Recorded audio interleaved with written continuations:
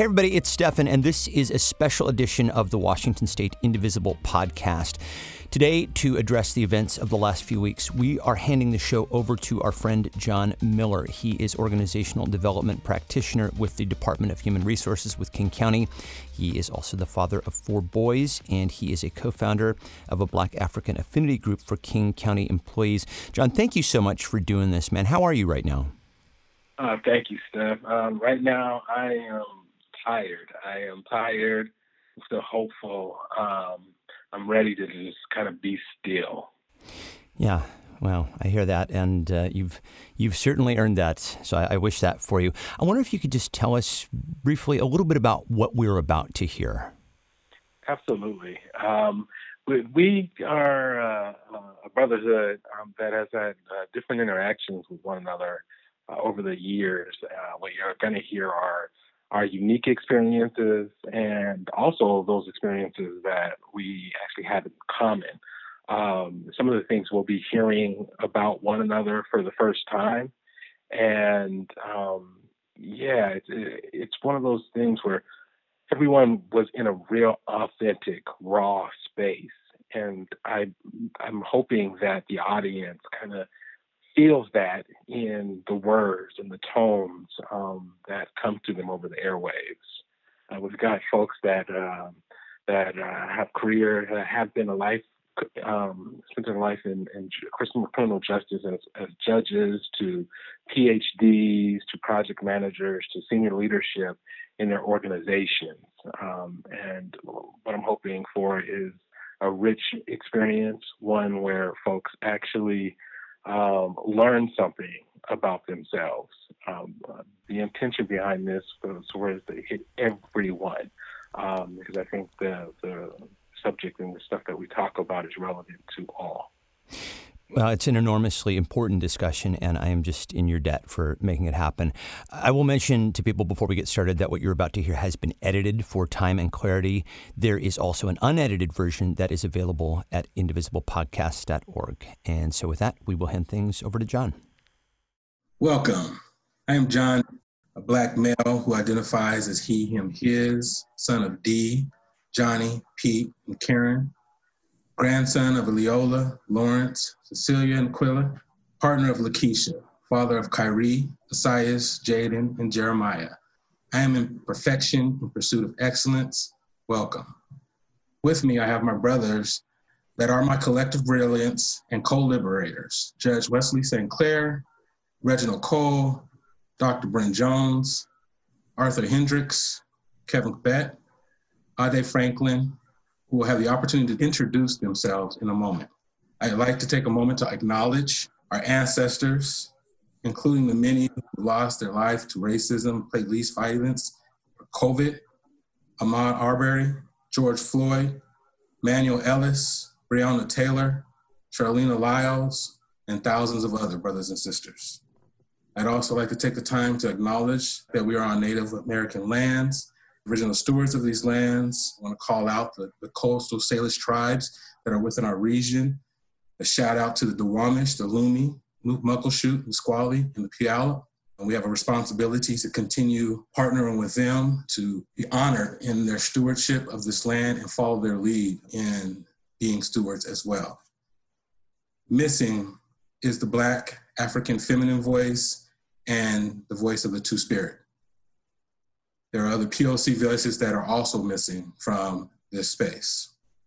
I'd like to take a moment to express some gratitude to our partners, our family, and the community that holds us, Indivisible and Stephen Cox for this opportunity to share a piece of our brilliance. At this moment, I'd like to engage our elder, Judge Wesley St. Clair, and ask for his permission in proceeding with this program. I'm very honored to be here assisting in this process and look forward to the exciting conversation that I think can come from it. Please move forward. Thank you, Judge. I'd like to take a moment to talk about what we are not. We are not representatives of all Black, African-American, African voices, including perspectives and experiences. We are not perfect. Personally, my patriarchy and internalized racial oppression has consciously and subconsciously harm members of our community. At this point in time, I'd like to ground in with a quote from one of the elders of our community, Dr. Cornell West. He says, "It takes a courage to look in the mirror and see past your reflection to who you really are. When you take off the mask, when you're not performing the same old routines and social roles. It takes courage to ask, how did I become so well adjusted to injustice?" So with that, I'd like to lead into our introduction, starting with our elder, Judge Wesley St. Clair. Please let us know who you are and who claims you. My name is Wesley St. Clair. I am the son of Joseph and Margaret. I am the great-great-grandson of Elizabeth Prettyman Payne, a runaway slave from Maryland, who walked from Maryland to Kansas. She was pregnant with one child and had a 6-month child in the course of that transition. I am a retired King County Superior Court judge, having spent almost 30 years in a system that is broken. And my response is the system works exactly as it's planned to have worked, marginalizing by generations poor Black and brown people. It's almost an embarrassment to say that I've been a part of that system. But fortunately, I think we were able to begin the process to address some of the injustices that the system continues to perpetuate. Thank you. Thank you, Judge. Reginald Cole, who are you? Who claims you? My name is Reginald Barrington Cole. Go by Reggie with family and friends. Parents, Alicia and Brian Cole. Family from my dad's side, from Joliet, where we first saw one of the signs from the plantation they were actually on. The youngest of 4 boys, my brothers Isaac, Bajan, and Jamal Cole. Grew up and still staying in Skyway. Spent my whole career doing youth work in Skyway, Renton, Seattle, and now doing work within the government, all moving towards increasing youth and young adults' opportunities to strong values, resources, and relationships. My whole life, it's been very clear the haves and the have-nots in terms of power and resources from a systems perspective in our society. And thus I've dedicated my life's work to shift that and really just be about ensuring that everyone in our society feels loved. When you have groups for years upon years upon years upon years that are not getting those resources shared across their society, those relationships, it truly, truly breaks my heart. And I think as the judge kind of spoke on it, the part that eats me up is out of all these years working to quote unquote move up in the system so that I can try to support my brothers and sisters. There's that much time that I've spent in the system trying to be quote unquote successful when that's so much more time I could have spent learning about my history, my culture, my family, my people. So it's an honor to be on this call with all of y'all, and I look forward to a good conversation. Thank you, Brother Reggie. Kevin, who are you? Who claims you? Thank you, Don. Kevin Kibet here. I go by he and them. Oh, that's a heavy question. I am a descendant of the Nandi and the Keyo people from the lands in Kenya, the Nilotic people group. Elizabeth Sang is my mom. My upbringing has strong matriarchy. I got to honor the family is very strong in my life. They hold me, my sisters, my grandmothers, my aunts. I have 2 kids I come to this conversation with, Naima and Malak. They and all the pluralities that lives with them. They are of African, Syrian, and Scandinavian and English background, and all that multitudes that come with them. I also come to this as with a curiosity on how the struggle of people who've been here, my brothers and my people who've been here, and with the humility of learning and the humility of sharing my life, but also learning and taking part in that struggle and showing how can I apply myself and my resources, my privilege, my connections, in trying to expand that understanding of what's normal, but also in trying to really understand the contract we have with other people, with everyone, whatever the least of us, as they are successful and as they are comfortable, then we all are comfortable. Thank you. Thank you, Brother Kevin. Appreciate that.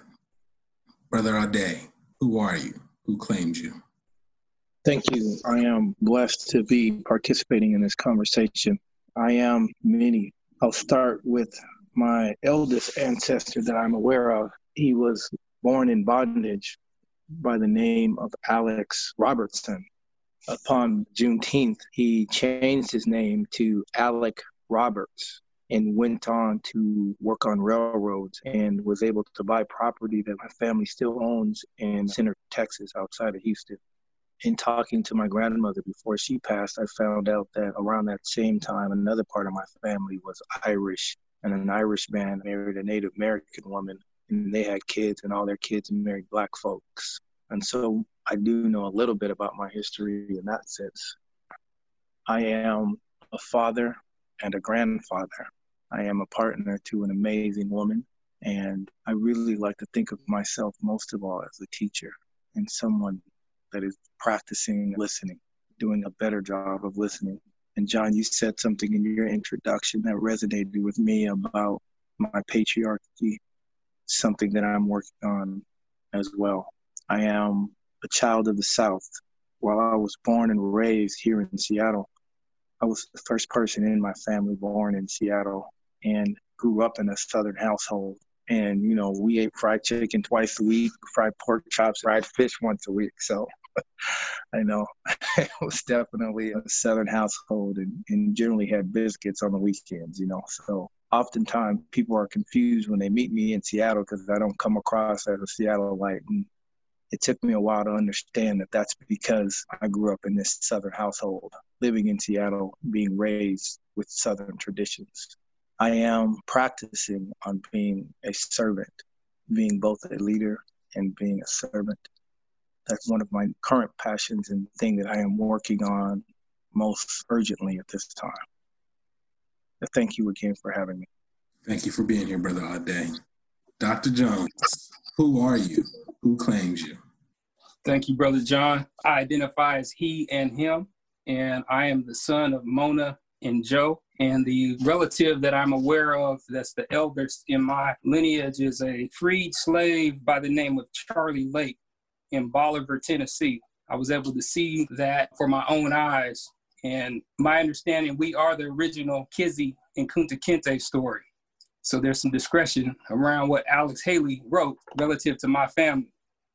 Nonetheless, I am still a work in progress. I'm a father, a husband. I'm a man of great faith. By way of study, I am an expert in systems, yet I'm also a learner around systems. I'm inspired by helping people navigate systems and structures. And by way of experience and age, I'm approaching elder status. I don't claim that lightly, but it's something that I will have to lean into. And so I am still a student, learning the ways of this world, trying to be in a transformative state at all times and in a state of continuous improvement. I have an empathetic way that I move around this space and time, and I'm appreciative of the things that come to me, and I will not conform to the patterns of this world, but I'll be renewed by the transformation of my mind. Thank you. Thank you, Dr. Jones. Brother Art, who are you? Who claims you? My name is Arthur Bela Hendricks. You can call me Art. I am the son of Arthur Glenn Hendricks, but he went by Brownie, and my mother is Suzanne Virginia Truitt. In my father's side, my father was one of 17 children, born to Alexander Brooks Hendricks and Willie Mae Carrington Hendricks. And the earliest lineage in terms of African heritage is Jesse Johnson, who was a mulatto and was essentially a free man, and then Mary Wilson, who became an emancipated slave in Johnson City, Virginia. I am biracial, so at the same time that I claim my African heritage, I also have to acknowledge that when I was born in 1962 in San Francisco, at a time of awakening in this country, and was denied entrance into my mother's parents' house because my grandfather was racist and refused to accept the fact that his grandson was mixed. I never met him, and when I had an opportunity, refused to meet him, in large part because that die was cast. And I think my mother and father met each other at a point in this country where the conversation, the civil rights movement, I remember living in Toledo, Ohio in 1968 and seeing the riots in Toledo and in Detroit. and being concerned for my cousins and staying up all night because the National Guard was called in and there were shootings in Detroit, and being 6 years old, trying to process this and trying to process what it meant to be a light-skinned, light and bright brother in a chocolate city, and where was my place in terms of the world. So I think those early experiences shape who I am and what I do. So it really doesn't matter what my occupation, what my position is. I recognize the sacrifice of the people who came before me. And that's what I really sort of strive to, is in terms of being able to fulfill that vision and that dream that has been with us for over 400 years. I think that's the emancipation and the liberation of not only bodies, but minds and spirits. Thank you, Brother Art. Appreciate that. Gentlemen, I'd like for y'all to think about your experience in today's world. Brother Art, would you please opening and responding, sharing with others your experience? You know, it's just a mixture, roller coaster of hope, excitement, just a lot of pride for the people in the streets who have said enough is enough, and fear, trepidation, agony, pain. I think that the experience now is one where I find myself really in a spiritual place, in knowing that America is at a crossroads, and we've been here before historically, in the sense that we can choose the path of liberal democracy or fascism, and just sort of being terrified in terms of the impulses and just the overall hatred that white people still have today. And in some ways, I'm both disgusted, but I'm also at a point where this is what needs to happen. We need to see it. We need to see it in terms of all its rawness. So I find myself really reaching out and just having a whole mixture of emotions. And I reach out to some of the brothers here on this call in terms of my network, folks who've been with me on this journey around supporting and uplifting those folks who are truly working towards liberation. I'm hopeful and I'm scared at the same time. Thank you, brother. Appreciate that. Dr. Jones, what about your experience? Tell us a little bit about what you're feeling around what's going on in today's world. There's not really tangible evidence for being optimistic. We seem to be playing catch up constantly.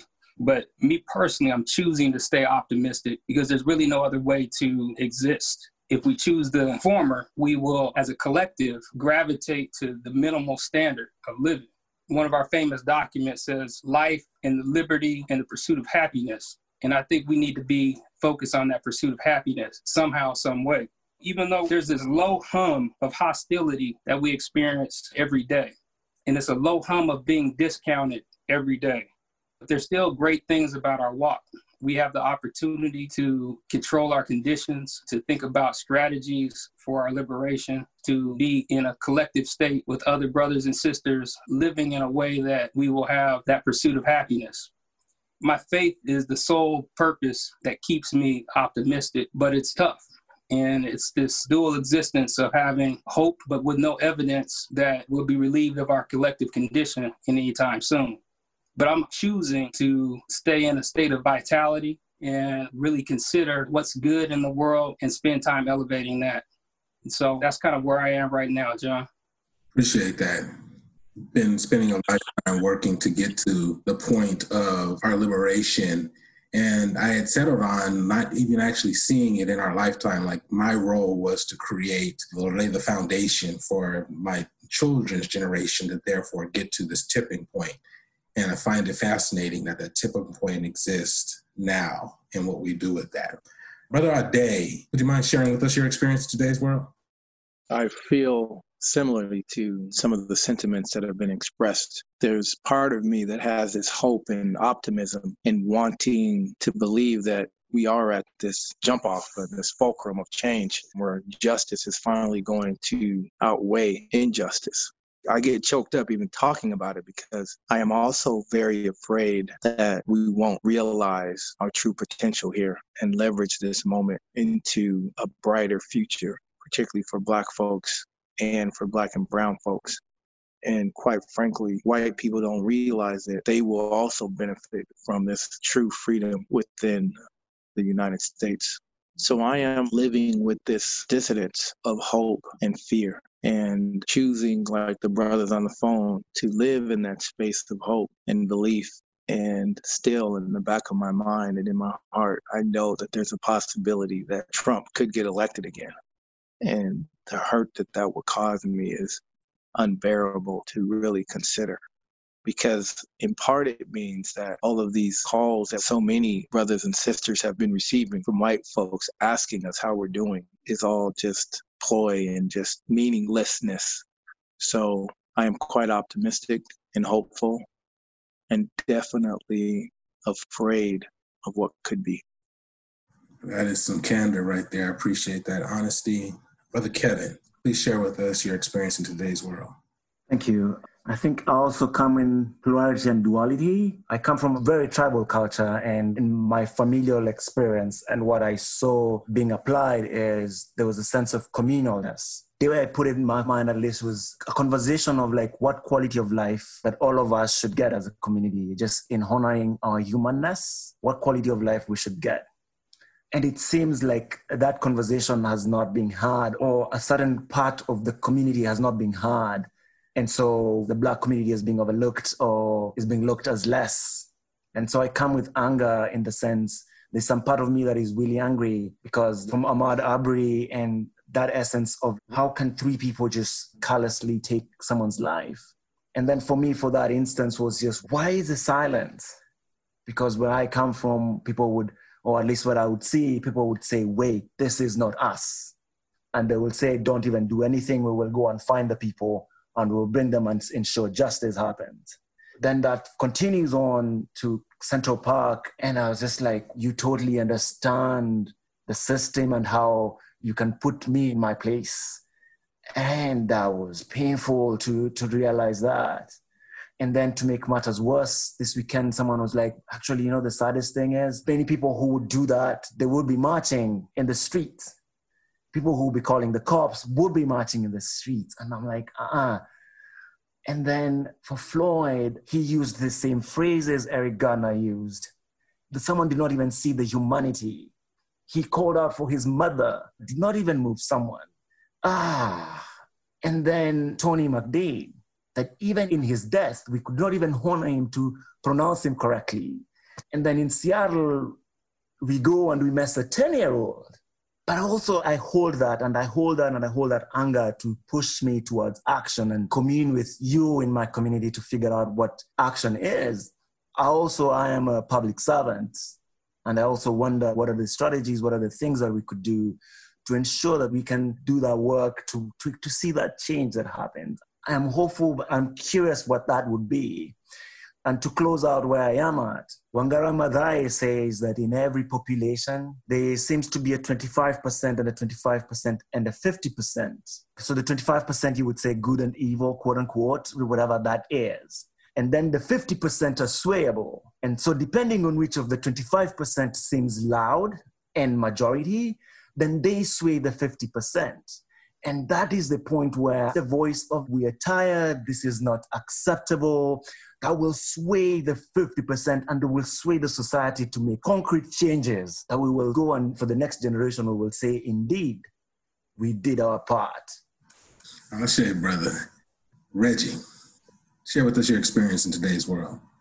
In terms of experience, it's kind of like I'm coming in and out, kind of like a light switch being turned on and off, but I'm not necessarily the one turning it on and off. So one day I'll be protesting, speaking, and the next day I'll be jumping on a Zoom call and tears is running down my eyes and I'm wondering where it's coming from, and things kind of just hit me out of nowhere. When I find myself on, I find myself really desiring and pushing to make change. I feel myself with a burning fire, really upset at what's going on and wanting to use that fire and that anger to make change. Because a lot of people want to talk about anger being a negative thing. That's an emotion that moves. And for all the people that see what's happening on the news, they're getting up, they're speaking up because it's bringing up emotion in them. Just really recognize that as a positive thing. And also when I'm on, I feel powerful. The Bible talks about being able to move mountains. And I feel like there's work to be done. And when there's work to be done for a just cause, anything can be done. And then the next moment I'm feeling off, dealing with grief, not even necessarily knowing it. And as I recognize it, it hits me a bit harder. And with the sadness that comes with that, this feeling of quote unquote not feeling productive in my workspace, and community overall with all things, and then powerless and thinking of the complexity of everything. So I think that feeling of kind of being on and off and not necessarily feeling like I'm in control of that per se has really forced me to try to be more aware and recognize that something's going on right now. I mean, look for the signs of what's going on. Being more prayerful, where it talks about renewing your mind daily. So when I wake up, I usually got negative thoughts coming in. I'm usually feeling that much less productive. Right before I go to bed, my brain kind of wants to be flooded with these thoughts. So really just being prayerful and recognizing there's something that's bigger than me. God is bigger than all of this. And regardless of what you believe, there's something that's bigger than us all that ties us together. And what does it look like for me to put my time and my energy into that and feed those thoughts rather than feeding the negative thoughts, and just being neutral, being pulled to and fro by however the world wants to throw me. And I would say lastly, in all that, really meeting myself where I'm at. Where am I at in this moment, in this time and space, as well as where the people around me at? How am I doing? How are they doing? What does it look like for me to put my mask on? What does it look like for me to step out in the streets? What does it look like for me to do what I need to do in the given time, and consistently checking in? So it's a lot, but we've been through a lot for hundreds of years. So there goes that fire kicking up. And that's all right. That is all right. Thank you. Judge. I can really relate to Reginald's comments, because shortly after I watched the first video, I was getting ready to go to bed and I started crying, just bawling my eyes out. Couldn't stop. It took me an hour to stop because of the emotion that it's continuing, another, and the callousness with which it was done. Add to it the Aubrey hunt, because that was a hunt. They were looking for him and they hunted him down and they killed him. And it took 2 months for them to report that, let alone Brianna is in her own house. They come in and shoot her 8 times. So we're going through this PTSD, and we really need to be about the self-care process. I really like the conversation that I've heard that we have COVID-19 and then we have racism. And the racism pandemic is much more extreme. It's taken many more lives than COVID-19 did, although COVID-19 obviously manifests the impact of disparate healthcare access to opportunities, because Black people represent around 13% of the population in the United States, yet they represent 40% of the people who are dying from COVID. So because I fall into this highest risk group, I'm staying away from people, being very remote. But I did happen to go to a community demonstration, and it was kind of amazing to see all the white people out there. They're chanting the signs. And then I think of Amy Cooper, who probably has the most insipid process where she said, you know, you in my space and I got control. And you could see her acting, oh, he's after me. He's threatening my dog.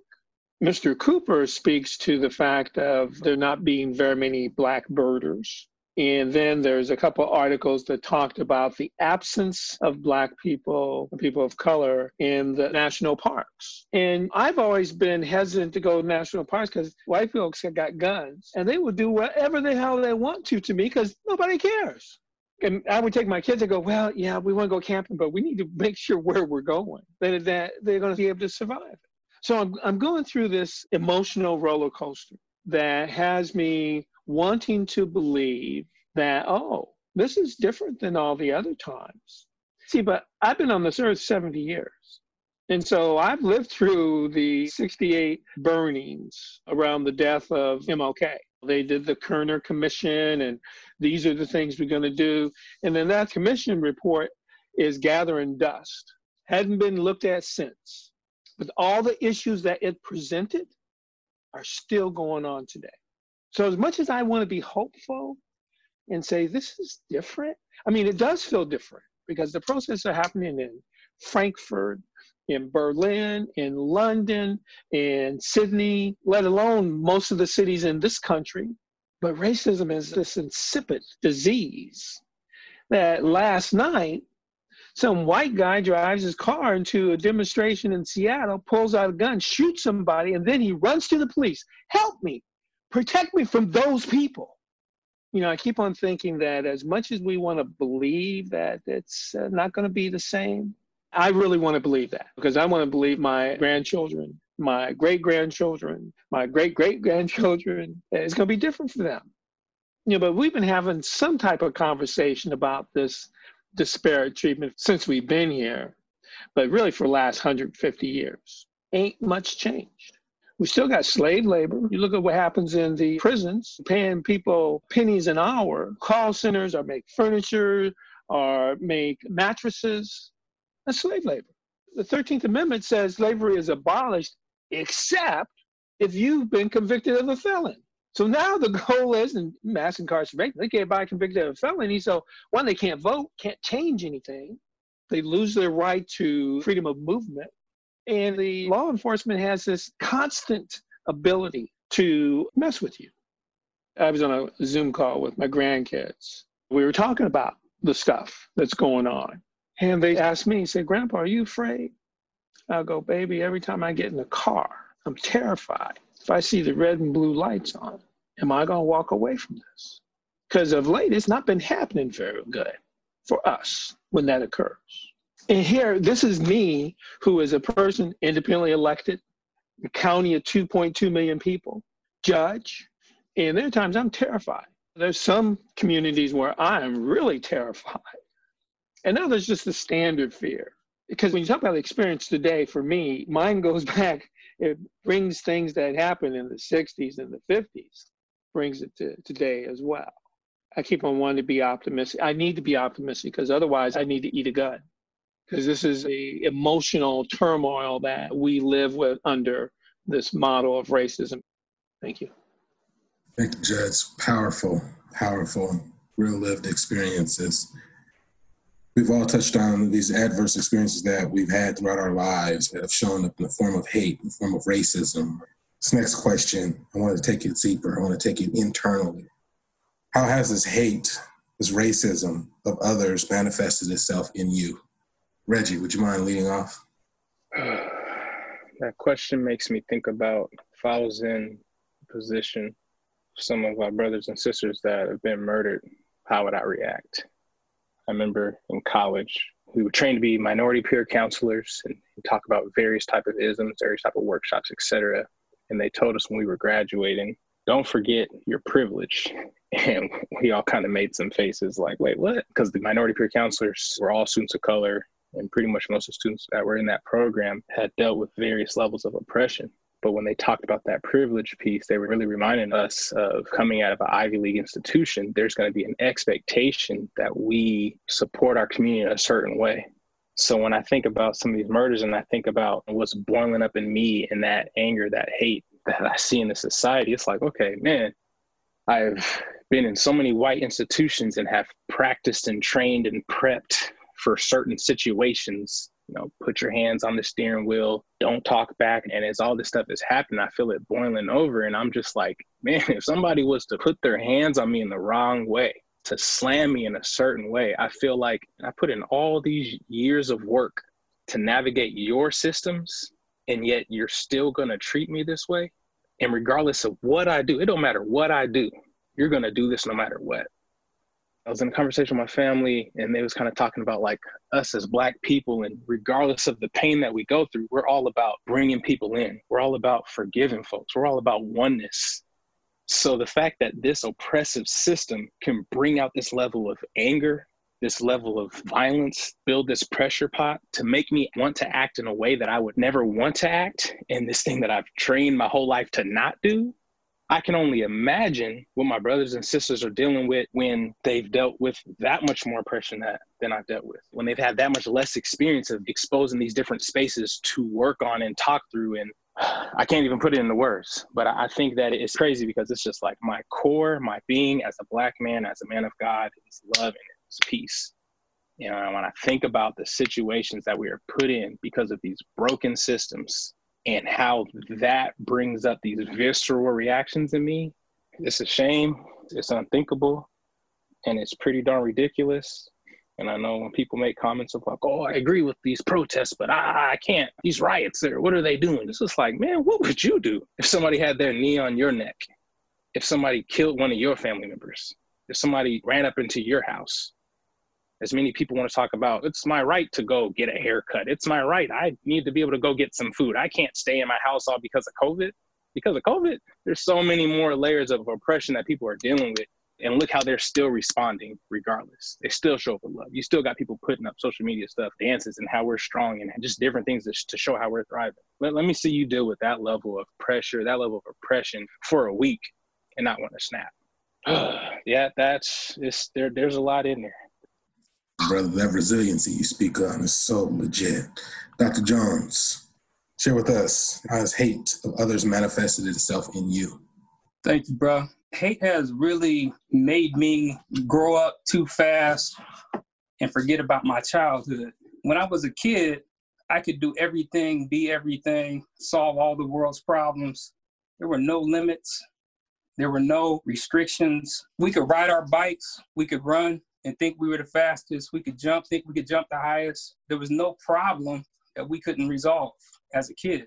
And at some point, this level of hate, and the judge talked about this PTSD, which becomes part of us, prevents us from dreaming like that, prevents us from being great.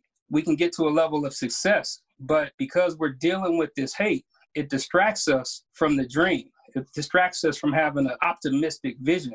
And I question, am I well enough to dream and lead others to their own greatness because of the restrictions that I might have on me that I didn't have as a child, that I've learned through living and having this constant oppression. And that constant oppression may not look physical, it may not look violent, but it's constant. And so there's a dampering or the flicker of the flame instead of this hot flame that we used to have, that I used to have for uplifting people and being great and being Dr. King and being 7 years old, testifying in front of the school board that Dr. King was a great man. Let's change the name of this school to Martin Luther King Elementary School, and it happening. And I saw that happen to an older person that doesn't have that vigor. By all accounts, if you looked at my resume, you say that brother is successful, but I'm not necessarily living the dream. And my brothers around me aren't necessarily living the dream. And we haven't probably realized our greatness. And if we were asked, what do we want? I think 99% of us would say, I want to be liberated. I want to be able to do the same things as my white counterparts can do. But that's just meeting a standard that's the same as everyone else.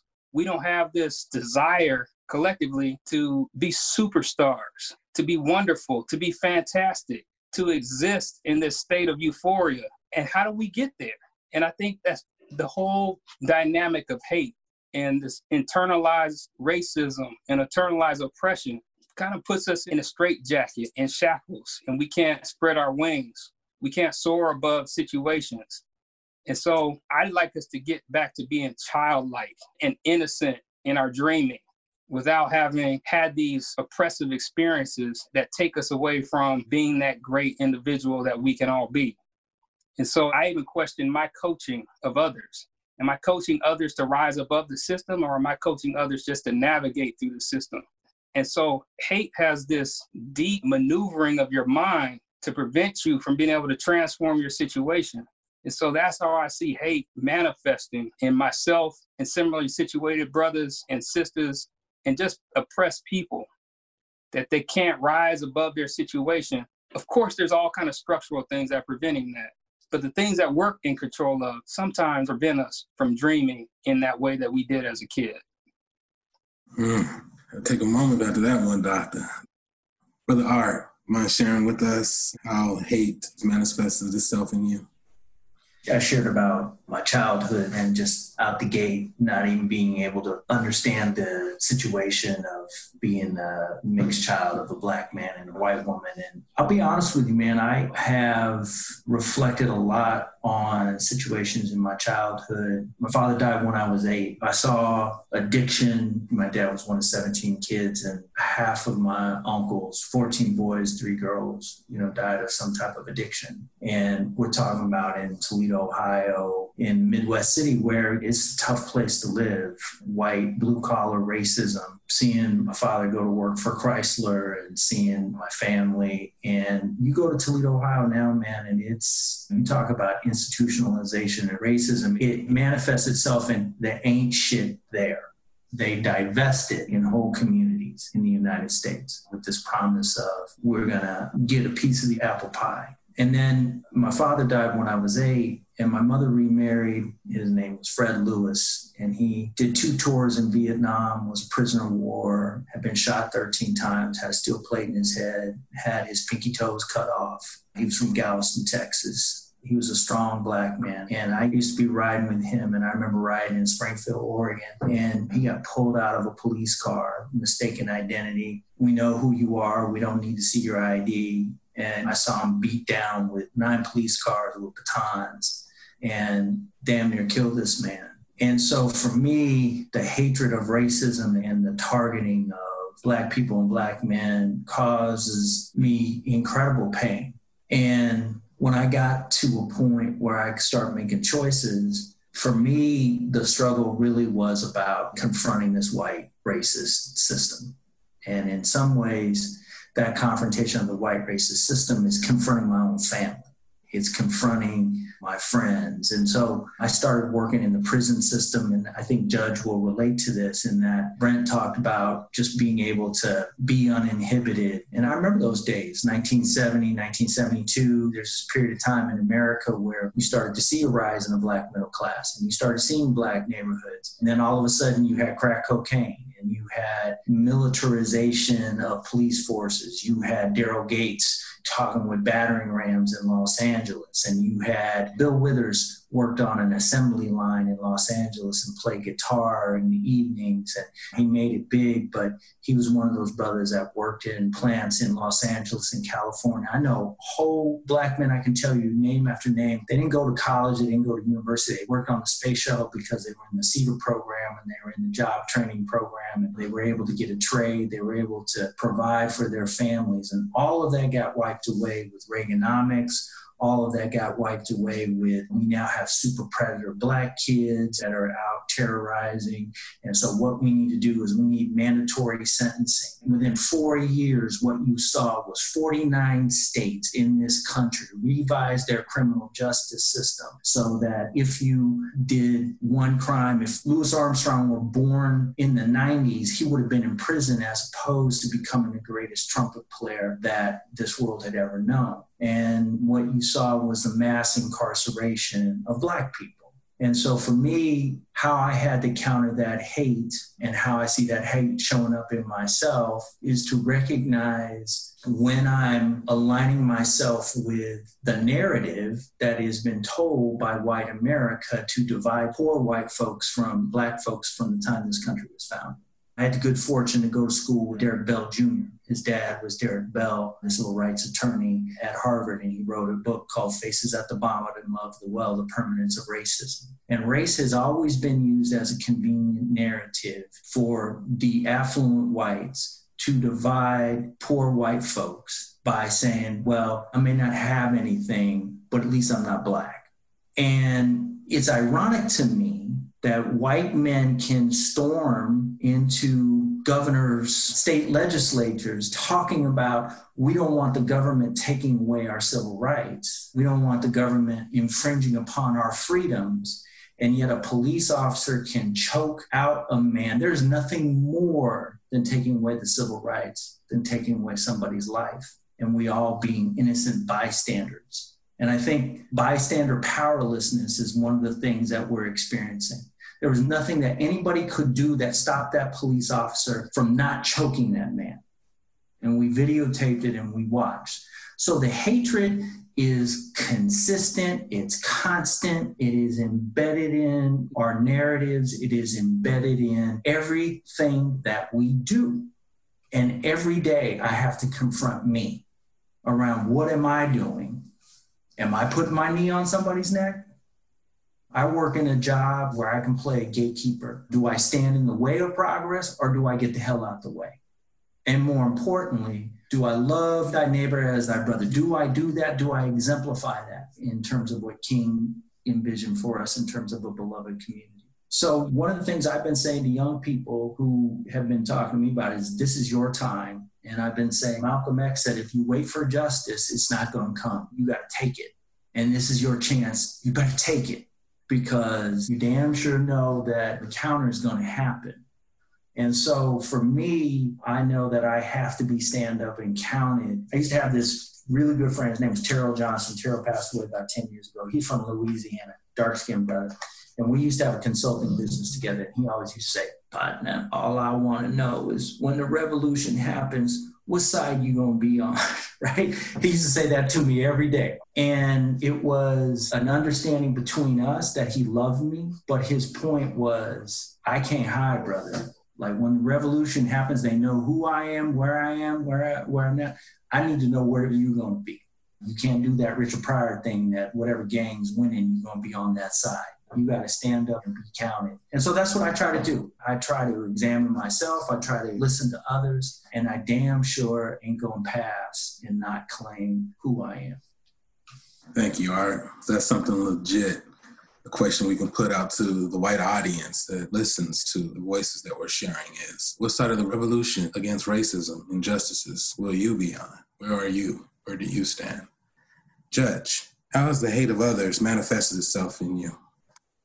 Self-hate has been strong in my life, something I've dealt with on a regular basis. When you're in an institution that really looks backwards, the courts look backwards. They look at precedent, what the case law shows, and what the prior laws were and how they have evolved. And so courts have been institutions that really hate change and will do everything in its power to not be a part of the change model. The change has to be really crammed down their throats, and where they see they have no choice. So in the course of me having become a judge and having been a judge for my 30 years, I was always in a model of, do I belong here? Someone would say, judge, and I wouldn't be talking to me. You talking to me? And then, of course, you would also have the institutional racism kind of present itself as many employees would say, who is this black guy telling us what to do? Or you would have litigants come in and say, whoa, we got him? Who is he? And so that works on your psyche and says, maybe I shouldn't be here. Maybe I'm not smart enough. Well, hello, I went to Yale University. But I always had this process that says, oh, that's right. I was an affirmative action baby. I got in on fortunately, my wife and actually some colleagues that I participate in Circle with, however you got into Yale, had nothing to do with where you are today and the awards and accolades that you have acquired. I've been blessed because a couple of years ago, I got some brothers together, some who are actually on this call, and began the conversation of self-hate, especially when you're operating in primarily white space where you are the pepper in the sea of salt. And you have certain institutional roles that they want you to take. When I told people I was retiring, a couple of my white colleagues came up to me and said, Wesley, what are we going to do? Who's going to be our conscience? Who's going to keep us straight when we got that racist shit going? I said, well, I don't have it. Why is it my job that I'm supposed to bear this brunt of this? I need to call you out? I mean, I'd be in a meeting, 25 people in the meeting, 2 blacks. And somebody would say something that was clearly inappropriate, and they look at me. I go, why do I have to respond to that stuff? It shouldn't be a part of my job to do that. So fortunately, in dealing with some brothers, we created this camaraderie that said, oh, you're feeling the same thing I'm feeling. We created the space where there's an ability to have a level of vulnerability, yet safety, because they know what happens in that space, the sacred space, stays there. There's a level of confidentiality that's associated with it, because I got to tell you, we got judges, we got prosecutors, we got leaders at a variety of levels within the county, principals of both private and public schools. It's a place where you could say, this is what I'm feeling, and a place that through that process let me deal with my rage, because there's anger and then there's rage. Now, anger is good, I think, as Reginald said, because it spurs you on. Rage is an acid that eats you away from the inside. And so by working with this group of men, black men, it really gave me ability to let go of some of that rage and help me to begin the process of healing myself, because we got to heal ourselves. We have so much pain. We have this process where our physical health is impacted by that pandemic called racism. We know COVID-19 kills us, but racism, the way it operates like air conditioning, always in the background, has this toxic stress impact on our health. That's why we got diabetes, we got obesity, we got high blood pressure, we have high cholesterol because of what that racism noise creates. So it's through this sharing of the challenge of how do we deal with our self-hate that gave me the ability to begin this process of healing and has led me to this spiritual journey that says, oh, I don't have to live in this place. I really can create something different.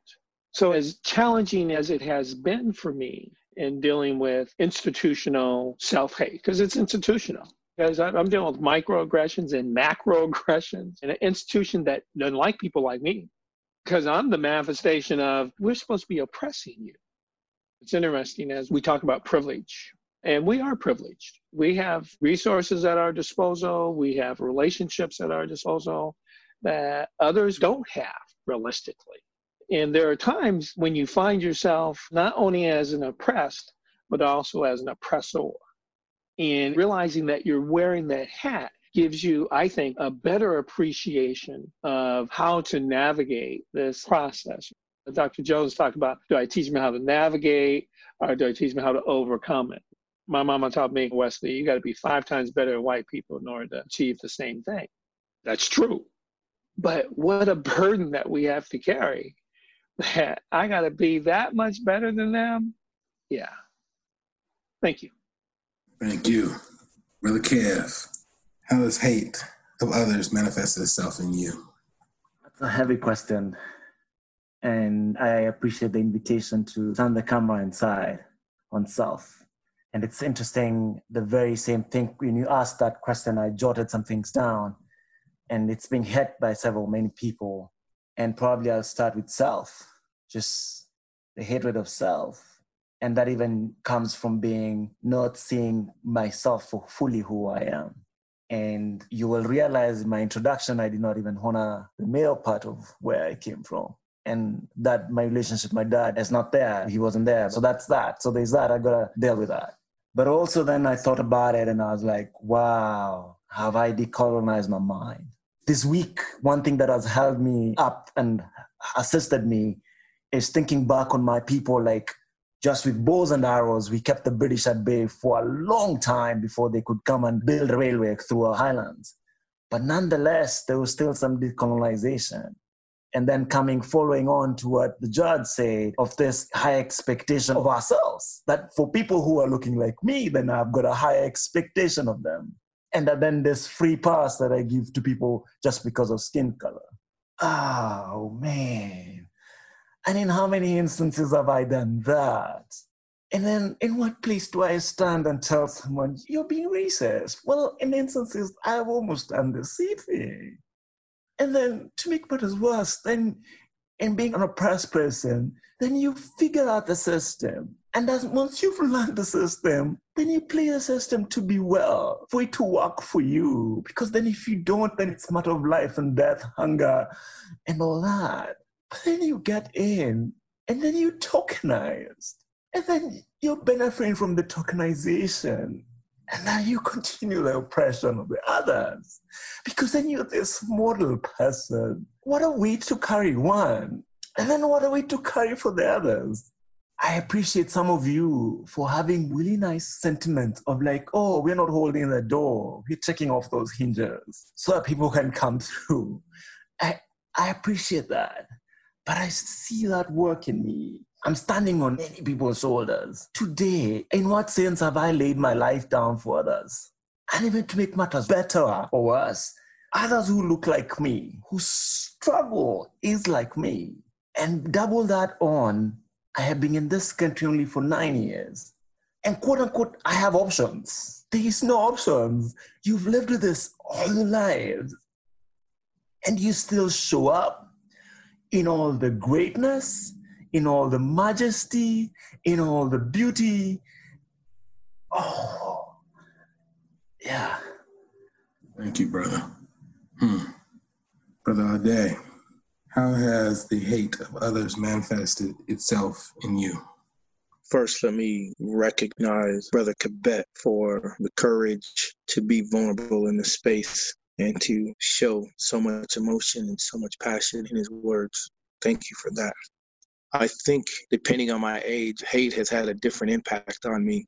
In my youth, growing up in a beautiful Black neighborhood that was the CD, where community parented everyone. And as much as you didn't want to act up at home, you better not act up at somebody else's house, because that get back home, that's the worst kind of trouble to get into. I lived on the edge of the CD. And so in one direction, going down towards the lake, it got affluent and white. And then going back over the hill towards Martin Luther King and 23rd back into the heart of the CD, it got poorer and browner. And so I think in some ways, the love of that community was in shielding us from the hate and talking to us about it in a way and letting us know, like, hey, you got to behave a certain way. The way families only let us go so far. They didn't want us to get too far away, getting into white neighborhoods where they were, I imagine, concerned about what would happen to us. So I would say in my early childhood, there was a bit of unawareness of the hate. It was spoken to, but I didn't see it because I was sheltered and lived in this beautiful community where there were so many arms around us, holding us and protecting us. And as I started to really see this difference between the haves and the have-nots and living in this area, I really think that drove me into some insecurities about myself, which led to drug use and even, I would say, drug abuse in high school and college years, actually. I think it also fueled anger in me, too. There was definitely a time in middle school when I had a rage in me that was uncontrollable. And even thinking about it now, it really scares me even thinking about it. So hate has had a lot of impacts on me. I think professionally, that hate of being in an engineering field really packed with white folks, and growing up in a predominantly Black neighborhood and not feeling like I fit into that community. I remember even being at Garfield and not wanting to take the AP classes because it was all white folks in those classes.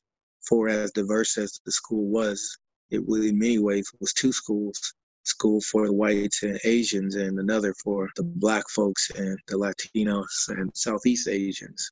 And so the hate that caused that segregation, I think, confused me, and I wasn't sure who I was. And so again, hate has had a bunch of different impacts on me.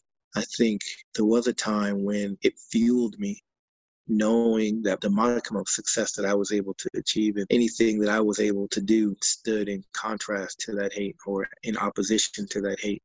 I remember buying my first house and thinking, y'all have had a 400-year head start on me, and I caught you. I'm living in this neighborhood by the house right next to you. I have caught you in some sense, and feeling some pride about it, and also recognition of all the love that have been poured into me. I think it has, in my career, it's also led to self-doubt and not feeling like I was worthy, a lack of worthiness from being told those aren't good ideas, and to have somebody else say the exact same thing and it becomes a brilliant idea. And so there was, I think, at times when it fueled self-doubt and even, I would say, even some pity, a little bit of a pity party, not knowing how I would get through. So difficult question. I also think there was a period in my life when earlier I spoke about this drug use and drug abuse. I really think that was about numbing myself to this pain that I was feeling, not necessarily understanding, knowing that to get away from that could be found in a 40 or a spliff. I think that hate has forced me to look back and to see all these different manifestations and to know that the hate is not necessarily about me as an individual, as a person, and that it doesn't control me any longer. I don't need to show up in a way to prove to white people that I'm worthy. I don't need to do that anymore. It took me some time to grow into that, but now that's a place that I think the hate has in some ways reminded me of my family and how loving we are. And I think white people are really afraid that if Black folks were to be in power, that we would want to oppress them. And it's just a further demonstration of how little they know about us and how they don't really see us, because we've never wanted to oppress anyone. It is not what we're about. We just want to be able to go for a run safely, go to bed in our house and sleep without fear of being murdered in our own homes. Maybe even get our hustle on a little bit without selling cigarettes, trying to make ends meet without being killed, doing no one any harm. I think the hate has helped me see our humanity today, at least. That's the impact that it's having on me. And realizing that the thing that Black folks want isn't to be, quote, in power and to be the oppressor. We really want to be the liberator, the co-liberator, and to see love spread and really for love to be the center of what society is about as opposed to profits. And so the hate has made me today, has given me a certain amount of strength and reflection to see myself and to see our people more clearly in opposition to love and in love with love. Thank you, brother. That is some big stuff, and it's a great segue into the next question. It's actually a two-parter. And I'll start with Brother Art. What gets in the way of your ability to love in expression and behaviors and be loved? And how will you overcome it?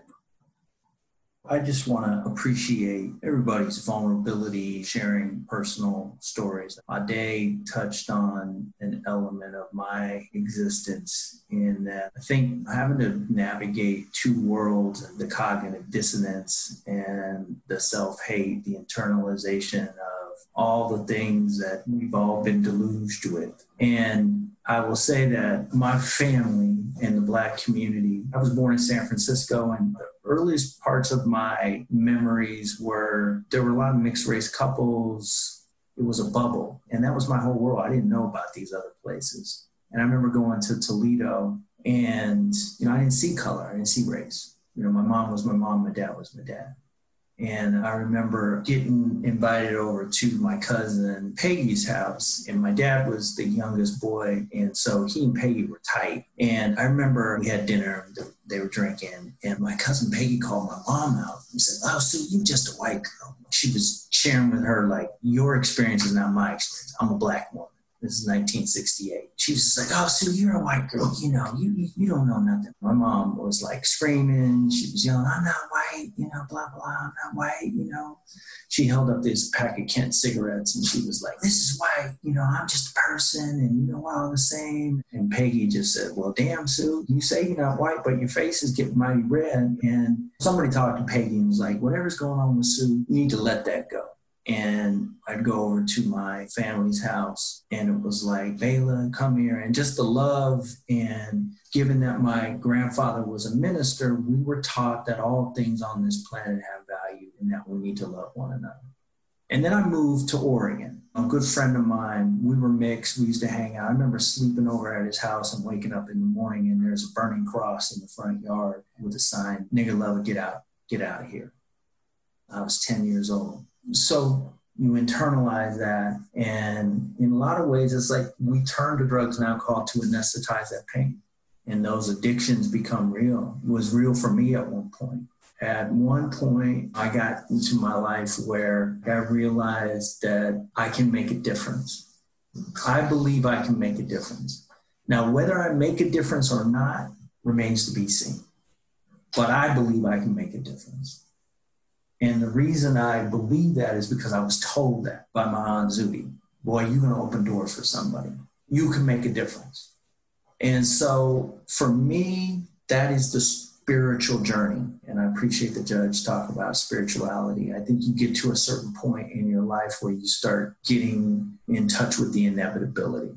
And so for me, everything I do really is to honor the love of my family in terms of the work that they gave me. We didn't have a whole lot of anything. We were poor, but we had each other and we had that love. And the place that where I felt accepted and I felt like I could just be me, who I was, not put on air, was in that family. So I just try to really just hold that to my heart. I've been clean and sober 38 years. 38 years, man. 19 years old, turned my life around. I got a call last week. He used to have this position down in Portland, was head of equity of this organization. I remember hiring this brother. He had his PhD, and I think he was making like $30,000 a year. Nobody would hire him. and I hired him into this position. I told him 3 years ago, I said, you know what, man, you're going to have my position one day. Brother called me up last week, said they offered me the position.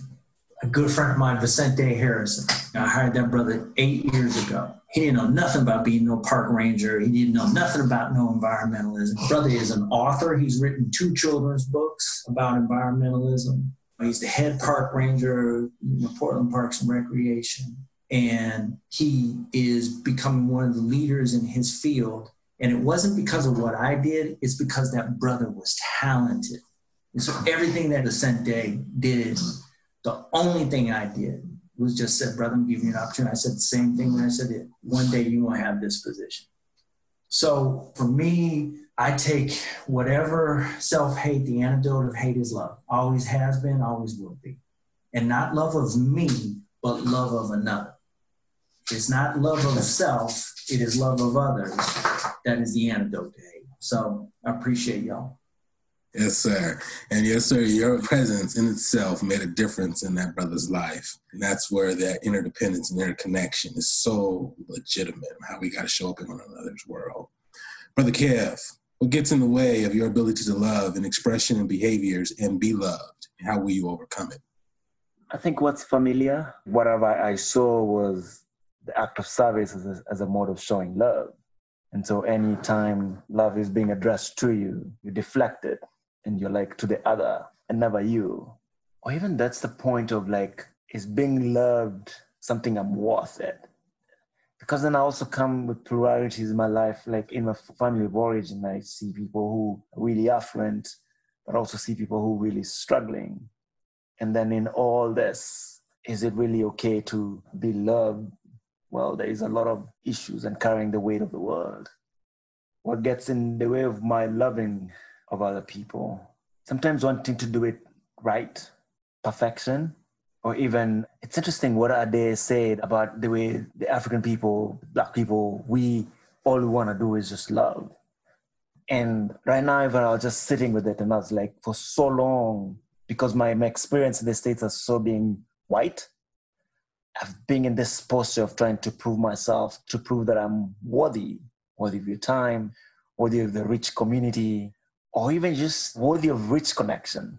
And not until I met you all, Ade, John, and Brent, and sitting in just conversation. We shared bread and we ate and we just went deep. And I was just like, ooh, that is right. That is possible. Because it's one of those you just like continued and you're just, okay, acceptance of this is the way it is. And the connection to other people, finding people can allow yourself to see that in them and then allow yourself to sit in it. Yeah. Thank you, brother. Appreciate that. Brother Reggie, what gets in the way of your ability to love and expression and behaviors and be loved? How will you overcome it? Man, oh man. It's funny. I was riding in the car one day with my oldest brother, Jamal. He's a pastor in Skyway. And I was like, man, everybody else in the church got a testimony. Why I ain't got one? And as folks, are on the phone talking about various addictions, and I've been dealing with a lot over the past 10 years. And even though I'm young, people, oh, you young whippersnapper, you ain't. It's like, man, I hear you. I try to do a lot of reflection, try to do a lot of growth. And when I look over time, there's been a lot going on. And when I think about the term addiction, I feel like Kev kind of spoke to it, that perfectionism. It's like I'm either addicted to perfectionism or I'm addicted to hopelessness. As Jeff St. Clair mentioned, that feeling of being at Yale, like I purposely, when I get into a new role, oh, where'd you go to school? I went to school on the East Coast. Why don't you say that you went to Brown University? Well, because I don't want you to automatically think I'm potentially somebody and then only judge me based off of that. I'm going to show you that I'm somebody, and then later on you can figure it out. But then on the flip side, I also don't want to tell you that I ran track, because then you're going to potentially think that's the only reason I got in. Consistently, like this battle, when I think about it, dealing with the perfectionism because I'm Black, but dealing with hopelessness because I'm me. Something's going well. It's like I'm pushing, I'm this Black man, I got to prove myself. But when I'm failing, it's me. And it's just like, wait a minute, that don't make sense. But we don't typically take time, especially as Black men, to stop and be able to reflect. And I remember one of my teammates was like, man, come on, man, Nike, just do it. It's just like dog, I can't just do it no more. And I think it was a struggle because I felt very broken. I remember growing up and it's just like, we don't trust counselors. We don't trust this. We don't do that. And I was like, I got to figure something out. Finally, I saw a counselor, finally started talking to some folks. And I was like, okay, there's definitely some deeper things going on here. So it's still a process. I still am struggling right now with this idea of I have to get things just right.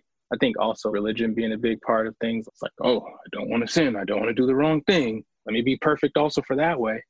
So I think I'm finally getting to the point where I'm fighting against it. It's like, okay, I am a human being. I am worthy, period. I don't have to be perfect. I don't have to come up with these other reasons as to what makes me worthy. So I think that's one, and I struggle with that one because I think there's that Black piece and there's that piece of you have to be good. You have to live a certain way as a Christian. I think about like social justice. It's like, oh, where did I get this bend to do social justice work? Because I'm a believer of God and God being a just creator and a loving creator. People argue about different things. It's like, again, at the end of the day, however we got here, I hope that the creator is just and loving, period. So when I think about trying to get to a place, I feel like it's really just a matter of practicing, reflecting, and learning about love. And I also kind of remind myself, on one hand, when I feel bad about like, oh, you get this because you're an athlete or yada, yada, yada, it's just like that also gave me amazing skills. I trained and I practiced hours. You were in class and then kicking it and had a bunch of time to do homework. I was in class and in practice and had to do homework. I learned to show up day in, day out, 3 hours in the gym, eating a certain way, training myself. I learned camaraderie with my teammates. There were so many skills I learned through athletics. And a lot of times I'll forget about those things. So one of the practices I've been working on, I mentioned earlier, prayer, awareness, meeting myself where I'm at. I'm trying to take something I put so much of my time into since first grade doing sports is what does it look like to take love and treat it like a sport? Let me practice it. Let me learn it. Let me compete and let me get ready for the championship. And I don't know what the championship looked like, but I definitely know that at the end of the day, I'm excellent on the court. I'm excellent on the track. I'm excellent as a brother. I'm excellent in so many ways. But at the end of the day, I'm excellent as a human. And what makes me human is that I'm a loving human being. I have other people to love. So let me learn how to put my mask on when I need to and consistently put masks on others, take care of others. And it's a journey. I'm used to having all the answers. I grew up not being a know-it-all in terms of like prideful wise. I was just always trying to like do the right things. I stayed ahead of the curve. And now I'm like, man, I feel so behind the curve. And I'm finally starting to let that go. And I think the other piece is staying in these circles, staying in circles with Black men, staying in circles with community, and my passion, my work, staying in circles with the youth. Because the youth, I can spend day in, day out with the youth and just supporting them and loving them because they are always so authentic. They're always so real. And I think that's, again, what as a people that allows us to be so loving is because like we show up real. So when we see other people that aren't real, it's like, hey, be yourself. Come around us. We'll treat you and love you for who you are. Again, just, really treating it like that sport, getting into it, getting nitty gritty with it, really diving head first into this idea of love and understanding, who I am, where I come from, and what I'm all about. All I got is for you, brother. All right now. Brother Ade, what gets in the way of your ability to love and expression behaviors and be loved? How will you overcome it? I have to really rephrase the question because I feel like about 2 years ago or so is when I first started being able to receive love fully. And so there's a bit of it that is in my rearview mirror. And I'm reflecting on that journey of how do I get to a place where I could fully give love and receive love. I was thinking about some of the work I had to do. Both my maternal and my paternal grandfathers both left their families when my parents were young, 2, 3, 4 years old, left, started new families. One started a family like down the street kind of thing. And that my parents found each other and ended up getting married and starting a family was something. My parents got a divorce when I was in elementary school, pretty young, 2nd, 3rd grade. Somehow that intergenerational sense of abandonment was one of the things that prevented me from loving and receiving love. I think love has many ways of showing up, and receiving love can be shown up in many ways too. And for me, one of my big things was I would say no to help. Somebody giving you a helping hand is often a sign of love. I'd rather struggle and fail and suffer than to say yes to some help, feeling like that would make me less than, or I had something to prove, my ego get in the way. I remember this day, it sounds really silly and it's not a big thing. I really appreciated pie. I like pie. And somebody asked me, did I want a piece of pie? And I said no, just out of like habit. My habit was to say no. And that night I remember thinking, why did you do that?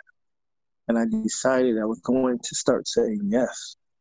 When people would offer friendship or these small kindnesses to me, that I would say yes to it and not worry about being in debt to somebody else. I didn't mind doing for others, but it was really hard for me to receive from others. That was the turning point for me, just being able to say yes to these kind gestures from other people. And continuing to grow, I had to really learn to listen to other people. Because people, when it comes to giving love, we really need to listen because people are telling us what it is that they need from us. And being able to listen and hear that and give, if it's a match, at least the love that a person wants or the love that a person needs, the action that a person needs to feel love will come somewhat naturally to us. There's a fit that happens there.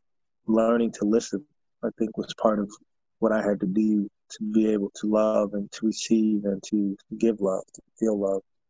The other thing, too, was being able to acknowledge the harm that I've done, whether that be intentional or unintentional.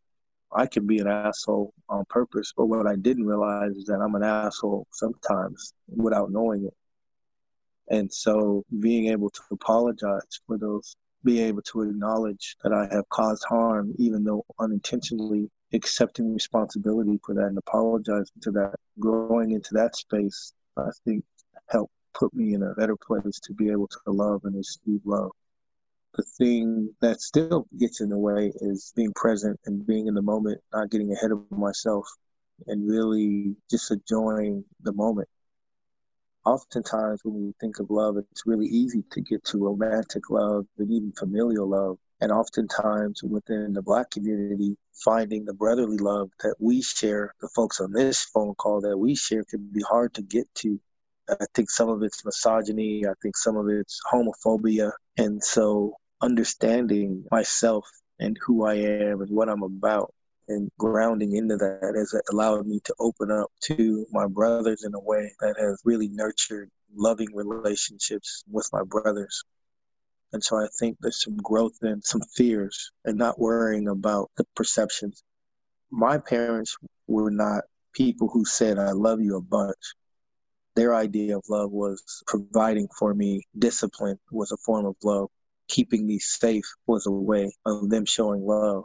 And so learning to even be able to tell, particularly my male friends and even my non-romantic female friends, that I love them, that took a lot for me to grow into that, in part because that wasn't the environment that I grew up in.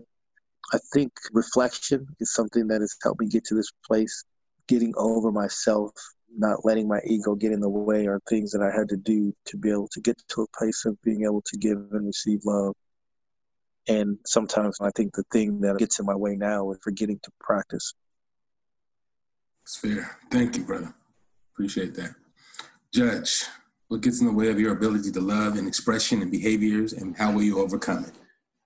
It's typically me that gets in the way. Of course, there are life experiences, I think, that we all have that become models. But the thing that has been most helpful is to forgive myself, because I've harmed people, both in the course of the job I have and interpersonally. I had been married for 38 years and got a divorce. In the course of that, my sense of self-hate had built up to this monumental height and intensity. My folks got divorced when I was around 7, 8. Single family household, financially struggling for many, many years. Part of me staying in that marriage as long as I did was because I didn't want to be like my daddy. I'm not going to abandon my kids. And I didn't. I mean, they were 35 years old when I left, and they still took it hard. But an acknowledgement that I did the best that I could, and that I probably wouldn't change anything that I did. I mean, I know I have regrets, And gee, if I had a chance to do over, there's some things I would probably do over. But most of the things, the hardships that I've endured, I've been actually thankful for them because I learned from them. It made me stronger. In the course of it, there were harms that were done. And so that became burdensome for me to decide how to forgive myself, because then with that, I can now start that love myself process. So, part of that was the spiritual journey that I began with these men that I would say, when I first met them, I go, hey, brother, what's up? First thing I would do is check my wallet, see if it's still in place. Now, these are men that we say to each other, I think pretty standardly, we love each other. We mean it. It creates a camaraderie, a male bonding process that I've never had. And I would assert that most men don't have, because we don't want to show weakness. We got this toxic male masculinity thing that we need to adhere to. I don't need no counseling. I ain't crazy. And that's a cultural thing. But with this group, I had a group of people that they said it was okay, held me in this place, emotional and spiritual place. I grew. I'm elderly. You don't want to be elder. Actually, I don't want to be elderly, but I am elder. And it's actually an okay place to be. And I'm thankful for it. And these men helped me to accept that role that I've always pushed away from, because I don't like being that guy. I didn't fit the model as I saw it to be. But these group of men, I really say to them, thank you. And I love them. We hug each other. Now we can't do any hugging because, the COVID-19 stuff is all over the place. It doesn't mean I've stopped having that emotional connection. And that really cemented the part that said, I'm okay. I'm a good person. It's just not all in my head. There's some other people who actually believe I'm that way. So it's my community that gives me the ability to get over my inability to embrace love in a healthy way. My community has been able to support me, because it's hard to love somebody else if you don't love yourself. And it's real easy to hate everybody if you hate yourself. And so I went through this mode of undoing my self-hate and then realizing that I'm okay. Maslow has this hierarchy of needs. And by this process of reaching this camaraderie and relationships, it pushed me beyond into almost a transcendental phase, being in community and helping community to transform itself. And those relationships have been a true blessing for me. Thank you, John, and thank you, Ade. Thank you, Judge. Appreciate you. Doc, what gets in the way of your ability to love and expression and behaviors and be loved? How will you overcome it? Thank you. It's a complex question, complex answer that I'm going to give. But I think the most simple and straightforward piece of it is vulnerability, my lack thereof, and my lack thereof in others. I wear armor 24 hours a day, and it's armor protecting from the macroaggressions and the microaggressions. And so when you have armor on 24 hours a day, it's hard to give love, hard to receive love, because there's this constant thickness between you and someone else. And this armor is all over my body. It's not a place where I have an opening. And I've had to do that in order to survive. At least that's what I think. Is that false? Probably. But it's prevented me from being in more loving relationships. Also on my head, there's a helmet. And I can't take that helmet off. It's a chin strap on that helmet that is screwed on with some titanium screw or some vibranium or something like that that won't come off of my head. So I can't think about love in a way that lets it penetrate my thick skull. Part of that is this steady readiness for action. When you're always ready for action, do you take time to be open to being in a space with others and receiving what they're offering? And can you offer that back to them? And the stress of what I put upon myself and what I allow other stress to come to me manifests in fatigue and tiredness. And when you're tired and fatigued, it's hard to love. Definitely physically, but it's hard to love emotionally when you're tired because you're trying to gird yourself up. You're trying to get your energy level back up so that you can be available. And that, by definition, almost is making yourself not have time for love. And love is an investment. It's an investment of time. It's an investment of space. You have to go to the love and you have to be in places to receive love. And part of that is taking on many roles. We have our daytime role of being whatever position we're being paid for, but then also have the dual responsibility of being there for other people, representing Black people, representing the Black voice, representing the Black male voice. And so you don't have time really to sit and ponder around how you're going to engage in loving relationships. And so this readiness, always readiness for action, I think prevents us from being vulnerable to be in spaces with other people, to be in love.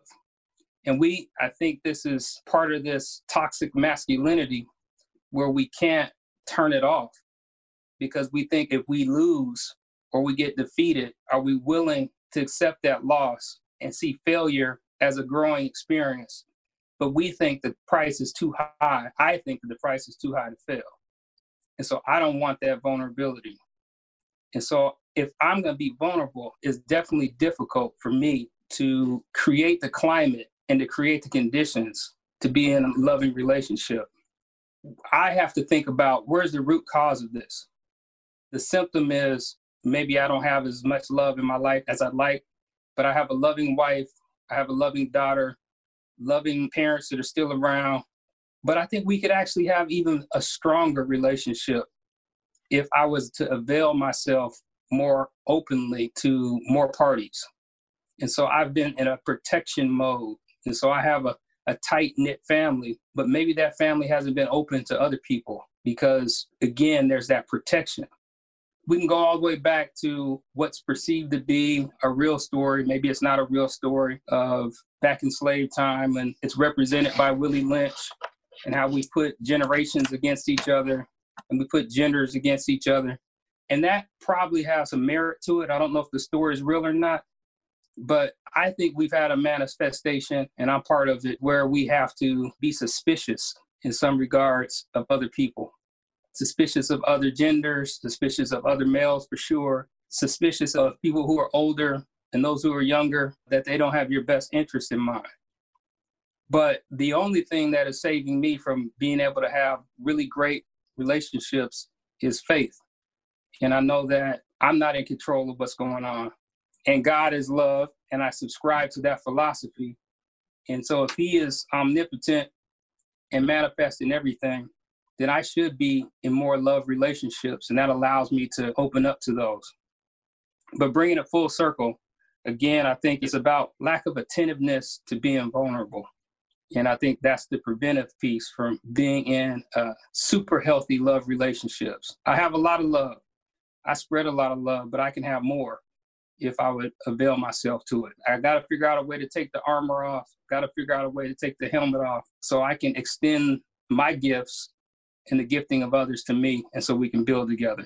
That's what I think about when we talk about love. Rich. Woo.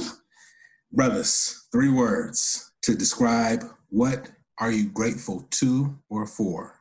Brother Kev. For you all. Brother Ade, what are you grateful to for? Fidelity, fatherhood, and faith. Brother Art. Love, my ancestors, and family. Doc. I'm grateful for learning. I'm grateful for the love I receive, the love I give, and the love that exists. And I'm grateful for the legacy that has been built on my behalf and that I'll be building forward. Judge. I'm grateful for my ancestors whose shoulders I stand on. Perpetual curiosity keeps me young. That's so real. Brother Reggie. Also grateful for love, as I see synonymous to God. Grateful for my family, and as others said, for my ancestors. And that's another piece I really want to continue to work on, is digging into that, learning about that, staying connected to that. And then working on being grateful for me. Brothers, I want to express deep gratitude to you for showing up as your authentic self, for sharing your voice with us and with others that will take the time to listen, to better understand our story. My heart, my soul, it's there. It's with you. So thank you. I'd also like to thank Indivisible and Stephen Cox for hosting this space, Chris Franco for connecting Stefan and I want to thank you listeners out there that take the time for this. These brothers went to a real deep space, and we're hoping that you cherish and connect with it in some form or fashion. I want to thank my wife, Keisha, my children, my family, my friends, my community. Thank you, brothers. I appreciate you and I value you. Until the next time. Enormous thanks to John Miller and everybody who participated in this extraordinary discussion. Before we go, I will mention that Black Lives Matter Seattle-King County is calling for a general strike on Friday, June 12th. John is still on the line with us. John, is there anything that you would care to say about that? I want to say that I am definitely impressed by how Black Lives Matter is navigating and standing up for justice and against injustices and racism. And I'm hoping that our community out there shows solidarity in a way that is authentic to them. Well, again, John, my deep, deep gratitude to you for this week. Thanks. Thank you. And that is it for this week's show. I, like John, would also like to extend my thanks to Chris Franco, and a big thanks to Madison Pate for her editing help this week. Our website is indivisiblepodcast.org, and our email address is indivisiblepodcast@gmail.com. The Washington State Indivisible Podcast is a production of Get Creative Inc. and is part of the Demcast family of podcasts. Learn more about Demcast at demcastusa.com. Special thanks to Lori Caldwell, and as always, my thanks to you for listening. We'll talk to you next time. Bye.